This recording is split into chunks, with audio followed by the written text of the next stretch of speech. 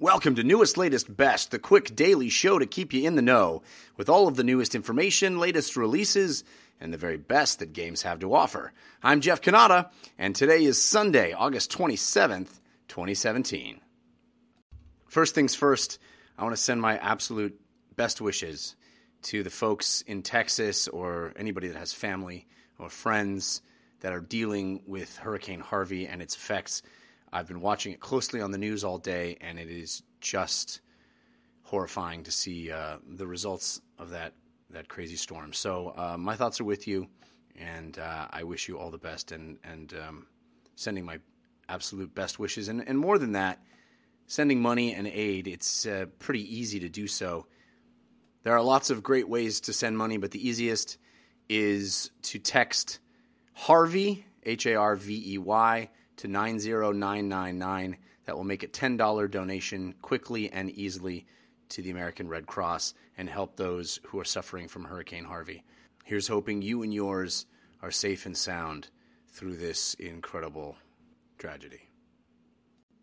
Interesting rumor popping up because of a curious page on Target's website. Target sells video games, of course, and one of the video games they are purportedly selling is being listed as Bethesda, Game of Thrones. Now, Bethesda, of course, the makers of Skyrim, of all of the Elder Scrolls games, of Fallout, big, sprawling role-playing games that really, I think, evoke those kinds of epic storytelling, that kind of epic fantasy wish fulfillment that you also get in Game of Thrones. I find myself, when I was reading the books and playing Skyrim at the same time, it was great.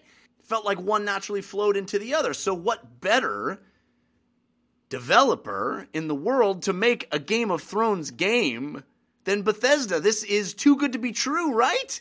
This is too good to be true. Bethesda has talked about several mysterious unannounced projects. Are we getting a Game of Thrones game from the best role-playing game makers in the world? In my opinion.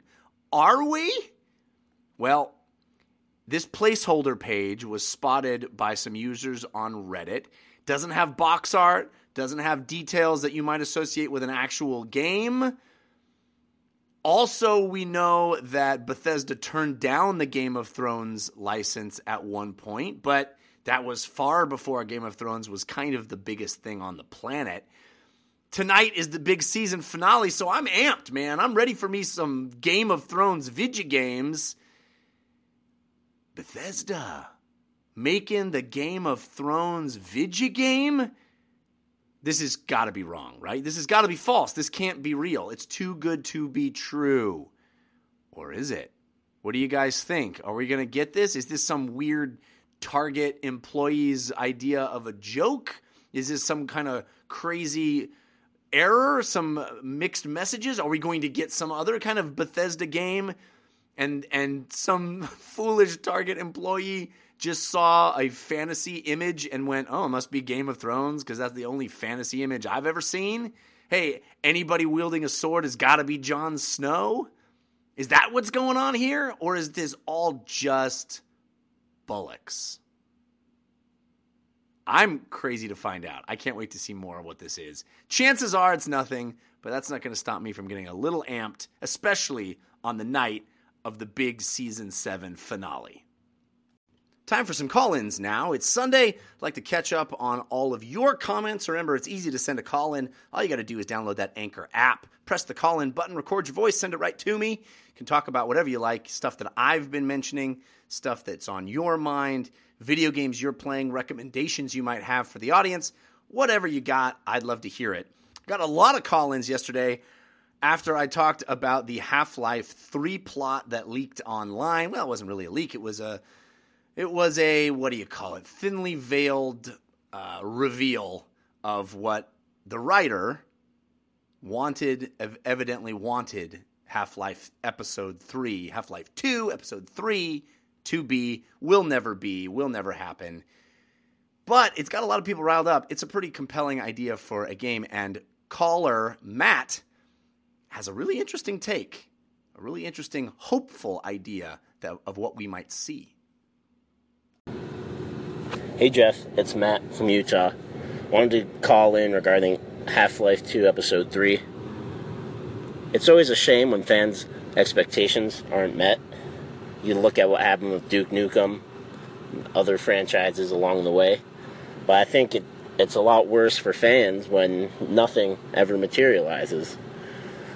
Although on the other hand, I would like to point out the optimism I have for fans to come together and make a mod with the Source engine, something along those lines, with the plot points laid out in Mark's blog post, and from there maybe make a fan-made Episode 3.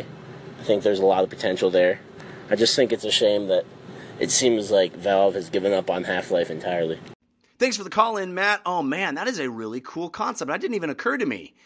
The idea that maybe that was even Laidlaw's plan all along, was to release this plot out into the ether and use the wisdom of the crowds, right? The power of the audience to actually come together and make this thing, to build the game that will never be built, that he wrote, and build it in the Source engine, build it as a mod.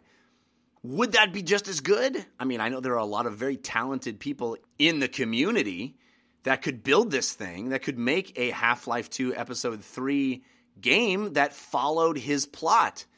Will we see that? I mean, it's going to take years. It would take a year or two at least to build this thing and to do it of any real quality. I don't think we could expect it to be of a level that Valve would have made with their resources and their commitment to excellence and their, quite honestly, paid staff.